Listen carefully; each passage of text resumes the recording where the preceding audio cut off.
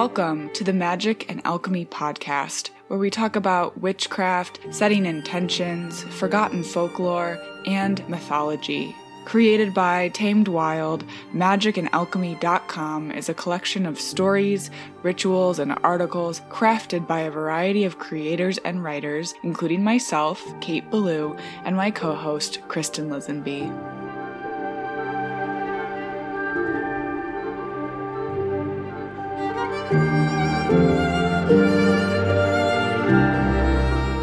Hello everyone, welcome back to the Magic and Alchemy podcast. I'm Kristen Lisenby. And I'm Kate Ballou. So it's finally time for us to talk about the moon.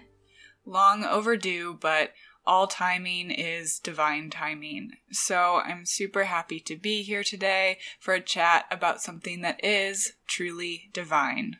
I'm curious, when someone mentions the moon, what is the first thing that comes to mind?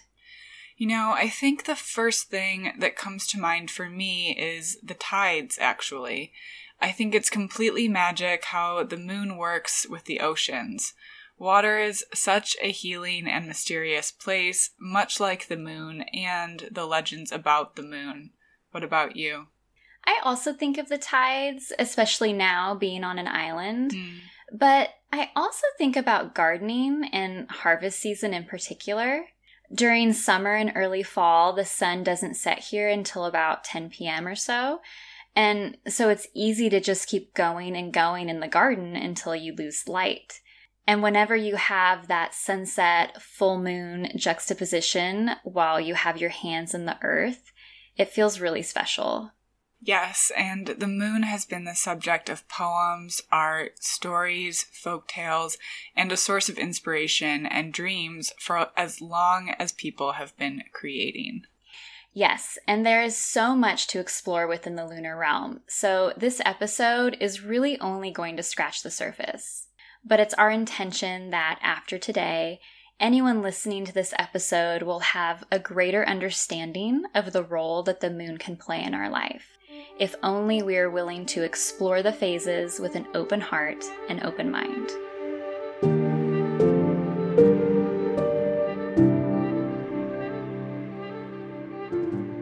Working with the moon means working with the natural flow and phases of the universe, so I'm so excited to see where we go today. I checked the calendar, and it looks like when this episode airs, we will be on the cusp of a full moon in Virgo. And I can't think of a better way to start an episode that explores lunar energies than by sharing a couple of cards from my moon deck that corresponds to this day. I know that there are several moon decks out there, but I'm using Tamed Wild's Wild Moon deck, which was written by Jillian Christina. So card 12 is the gibbous moon and card 13 is waxing gibbous. And I wanted to sort of combine these two cards because they're both relevant to the phase. The message for card 12, the gibbous moon, is inspired connection. And card 13 is illuminated connection. So easy to see why they would go so well together. The cards read, bigger picture, detachment. We see the forest and come to see the placement for each tree. We see divinity in each branch, miracles in each leaf. We feel an overwhelming connection to the invisible web that connects us all. And through this illuminated space, we detach with love. This is considered the time of the hare moon. In India, it is believed that Chandra, the god of the moon, carries with him a hare. The cards go on to explain that rabbits can serve as guides through the shadow worlds. We can use the rabbit's energy to help shine a light on what remains in the dark. With practice, we can harness the proximity of the full moon to uncover the ties that bind us, the chains that create stagnation and hold us back from our divine greatness. The cards suggest working with lemon balm during this phase if we're feeling overstimulated and want to nourish our heart. Also pomegranate to honor the connection and union between all things. Because, as we know, as above, so below. Lemon balm is so soothing. I love those suggestions. Yes. For me, and likely others, the moon represents many things. It's a faithful guide, a beacon, and a symbol of our evolution. But more than anything, the moon is a reflection of my relationship to my body and the creative process that fuels what I believe to be my purpose in this lifetime. Although I refer to the moon as a feminine entity with the sun as her solar companion and polar opposite, regardless of gender, I think we can all agree that as humans, we experience periods of growth, recession, stagnancy, rest, and regeneration. If we can learn to observe our bodies and thoughts the same way we observe the moon, it can open a lot of doorways that maybe we never knew existed. And if we choose to incorporate some of that knowledge into our spiritual practice, then that only opens more doors, maybe a few windows. And the next thing you know, you're a moon worshiper, just like the rest of us. But maybe I should back up a bit and break it down before I go any deeper. Kate, I know that you just got in the Moon Book by Sarah Faith Gottesdiener, so feel free to interrupt me with some wisdom as you see fit.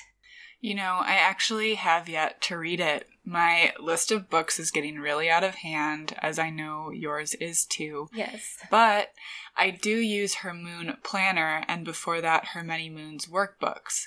I write in the planner daily to track my cycles, mood, energy level, creativity, and whatever else is coming up for me. For this upcoming full moon, Sarah has a piece in the planner from Natalie Miles. So Natalie writes about the intuitive body for this full moon. You are the body. You are the channel. You are the vessel.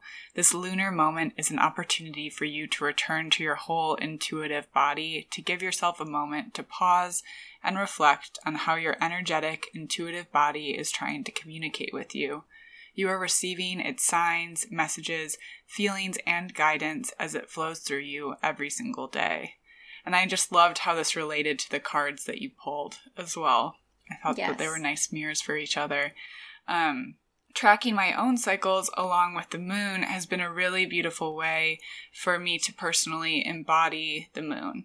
It's taught me to love and better understand myself in all of my phases, and I really wish this is something I would have known when I was younger, much like having a moon in Aries. Yes.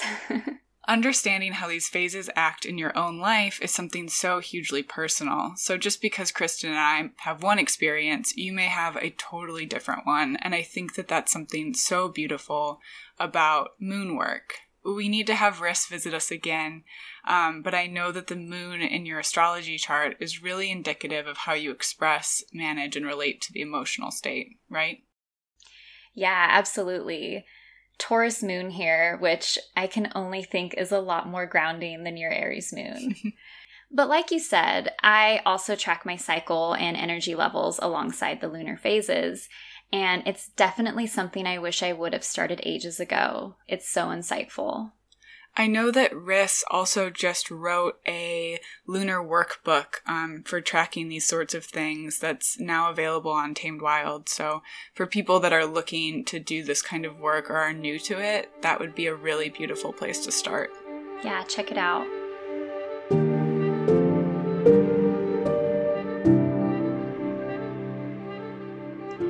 Normally, I'm super focused and high energy at the full moon. So when I come up to a full moon, like the one in Leo from January, and I feel disconnected and tired, it's a good reminder to check in with myself and see if I can shine light on why I'm feeling out of sync or what's calling for my attention. But let's start with the new moon.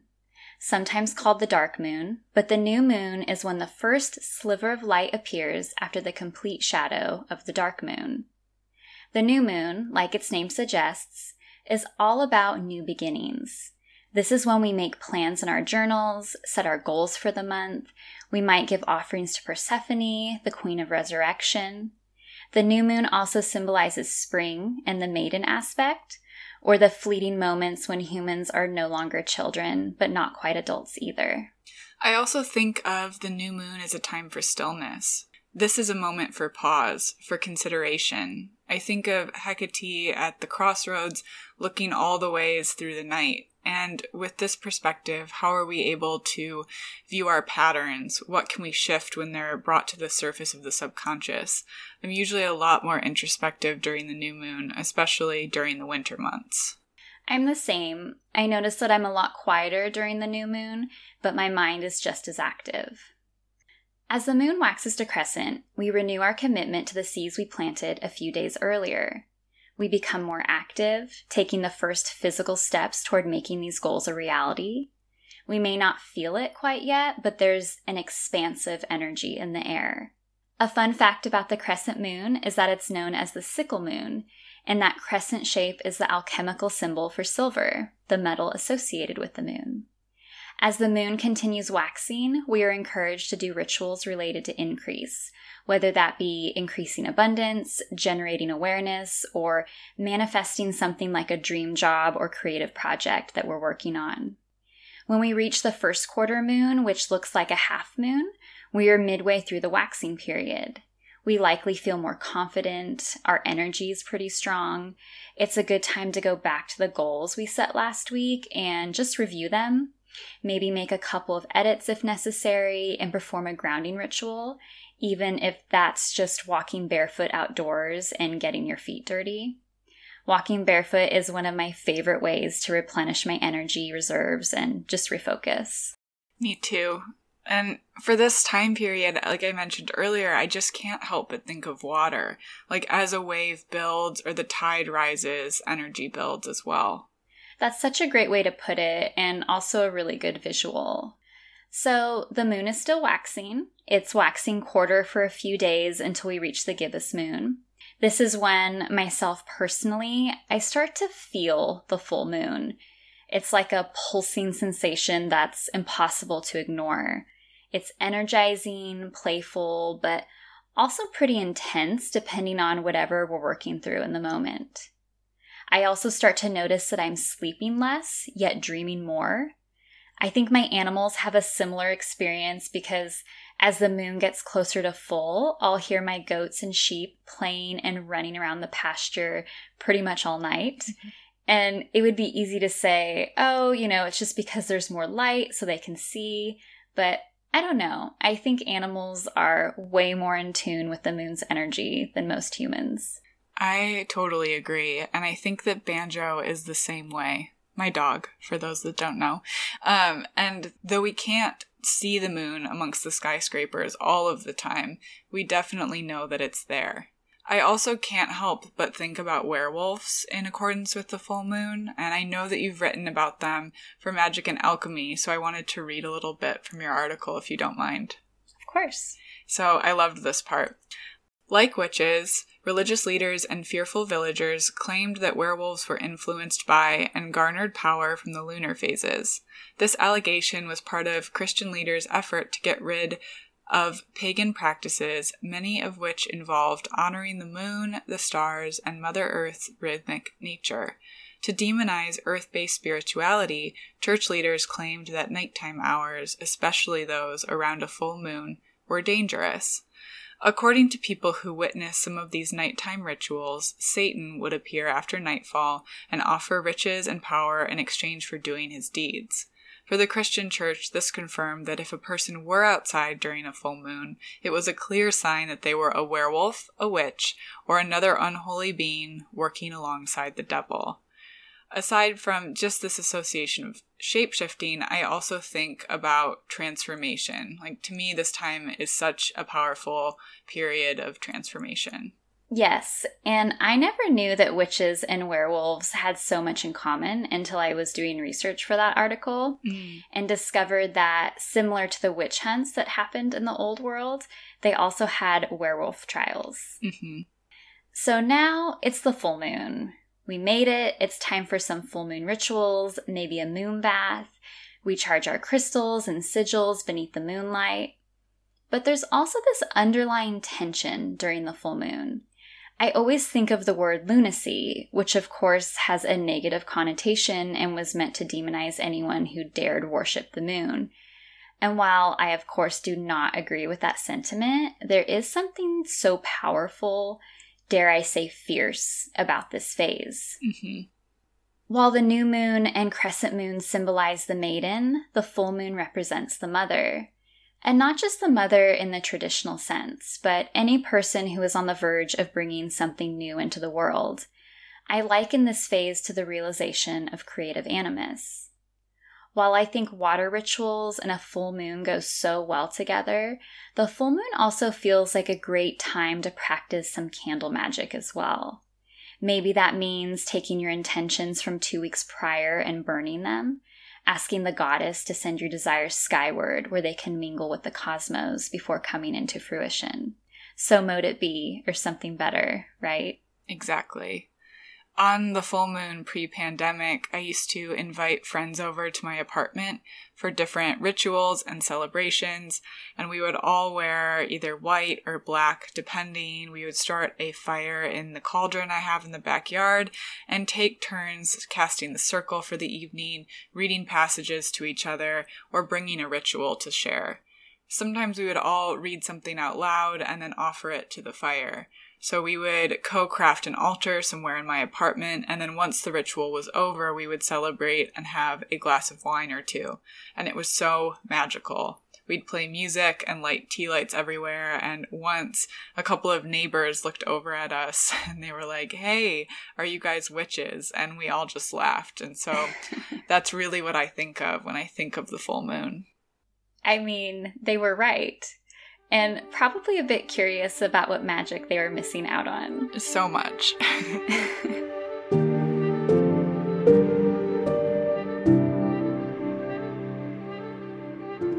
And now, so similar to what you just described, after all that growth and full moon excitement, the moon has reached her peak, so now she begins to wane. And that's not a bad thing. It's like after a long night out with some friends that you haven't seen in forever, maybe you have one too many drinks and you likely need to sleep in the next day and just take a breather. Mm-hmm. This is a transitionary period where we can start rewording our intentions to fit the energies of the waning period. So while we shouldn't abandon our intentions from the new moon, we might rework them to fit the themes of the waning moon. During the waning moon, rituals related to banishing, minimizing, healing, and purification are encouraged. As the moon wanes to gibbous and nears third quarter, which also looks like a half moon, just a mirrored image of first quarter, we might start drawing inward. It's a good time to check in with our energy levels, ask our body what it needs, how we can honor it as the light recedes. It's a powerful time to once again return to our intentions and see what has come into fruition and what hasn't, and maybe just ask yourself why.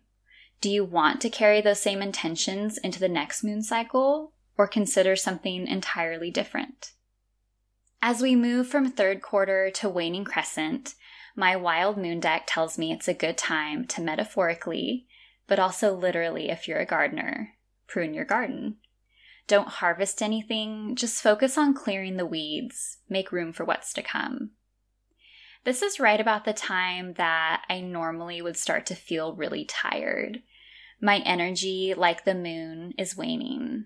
I feel like I'm looking for nourishment in everything. I typically turn to books, meditation, yoga, breath work, just anything that keeps my vibration in check. Yeah, I'm the same way.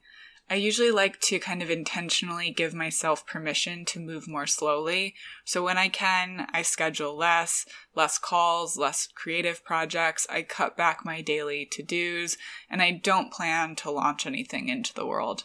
I like to think these feelings are little nudges from the moon, giving us permission to rest if we're prone to burnout. And so this brings us to the last few days of the moon's 28-day cycle. This is when there's just a sliver of moonlight left, and the moon is considered void of course. I am no expert in this, and I think it depends on a few other astrological factors, but there is the mindset that when the moon is void of course, that we should just rest. No spell work, no moon rituals, just surrender. I think it's really telling because I've heard people say that this is the time that they feel lost, even more so than during a dark moon. And I can't help but think that's because we as a society are so focused on movement and action and productivity that when we are told to stop, many of us, myself included, aren't quite sure what to do. So during this time, it can be helpful to call on dark goddesses like Lilith or Hecate, or nocturnal creatures like the bat and the owl to help guide us until our eyes adjust to the dark. One important thing to mention as we step into the final days, the dark moon days, is that this phase is dedicated to the crone. The crone is the wise woman, the keeper of secrets, but she's also old. She's lived through it all. She represents transformation, occult knowledge, and all the things that lie hidden in the dark. Exactly. I love thinking about the different phases as a manifestation of the triple goddess archetype. So in Greek mythology, an example of the triple goddess would be Artemis, Selene, and Hecate. So when Artemis is the waxing moon or the maiden, Selene the full moon or mother, and Hecate is the waning moon or the crone moon. Kristen, I know that you do quite a bit of lunar gardening, and you kind of touched on that earlier, but I would love to hear a little bit more about how that contributes to your practice. Yeah, so lunar gardening or biodynamic gardening is something that I've only been seriously invested in for a little over a year now. I started doing some experiments with root vegetables like potatoes and onions, and also some above ground crops like beans and tomatoes. The process can be as complicated or simple as you'd like, but like anything that deals with astrology or the cosmos, it can take you down a rabbit hole if you let it. The short of it is, plant root crops when the moon is waning and above ground crops when the light is waxing. The idea is that with waning moonlight, plants will focus on root growth, and when the light is waxing, plants will focus on external or above ground growth. There's a lot more that goes into it as far as when to prune, when to harvest, and how planting beneath certain astrological signs can affect the yield. But even without getting that deep into it, it's easy to see that plants work with the moon in a way that's similar to us as humans. When the moon is waxing, we're visibly more active, and when the moon is waning, there's still a lot going on, but beneath the surface. Lunar gardening is just another way for me to work with the energies that our ancestors used long before we came around. And because growing your own food is so prevalent in the Azores, a lot of gardeners plant, prune, and harvest according to the moon phase, so I just try to follow their lead. How do you work with the lunar energies in your practice? I think that it's really allowed me to better connect with myself and my different ways of being. And I think that that's something I've worked through quite a bit. Productivity equaling worth, which is really difficult, right? And kind of a trap. But the moon can really kind of act as a guide through this. It's a different sort of love for stillness and a great reminder.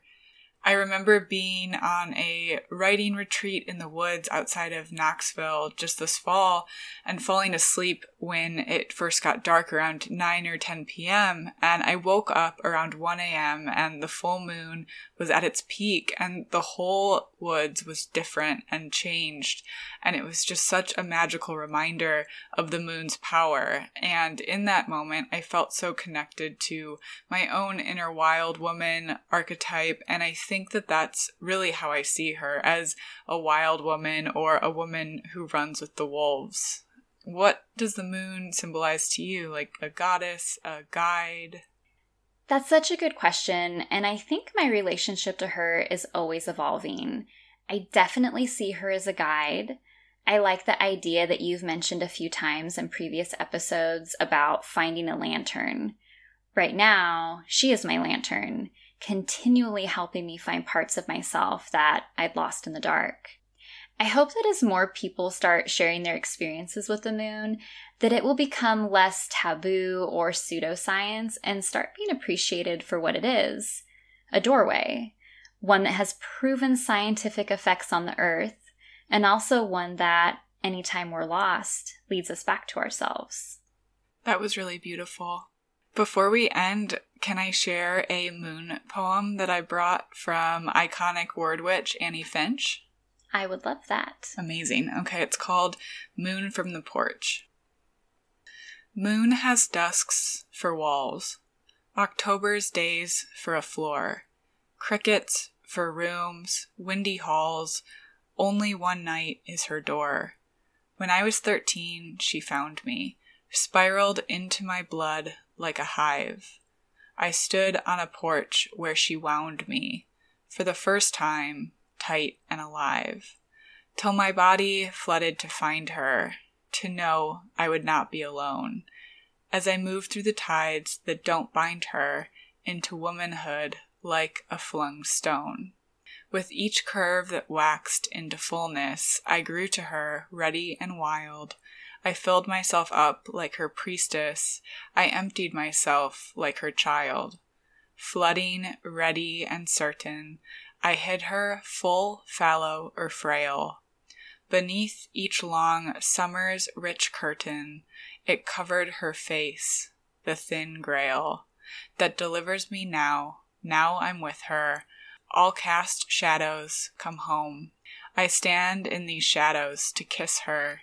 I spin in her cool, calming storm. Now, as I move through my own beauty, and my shadow grows deeper than blood, O triple, O goddess, sustain me with your light's simple opening hood.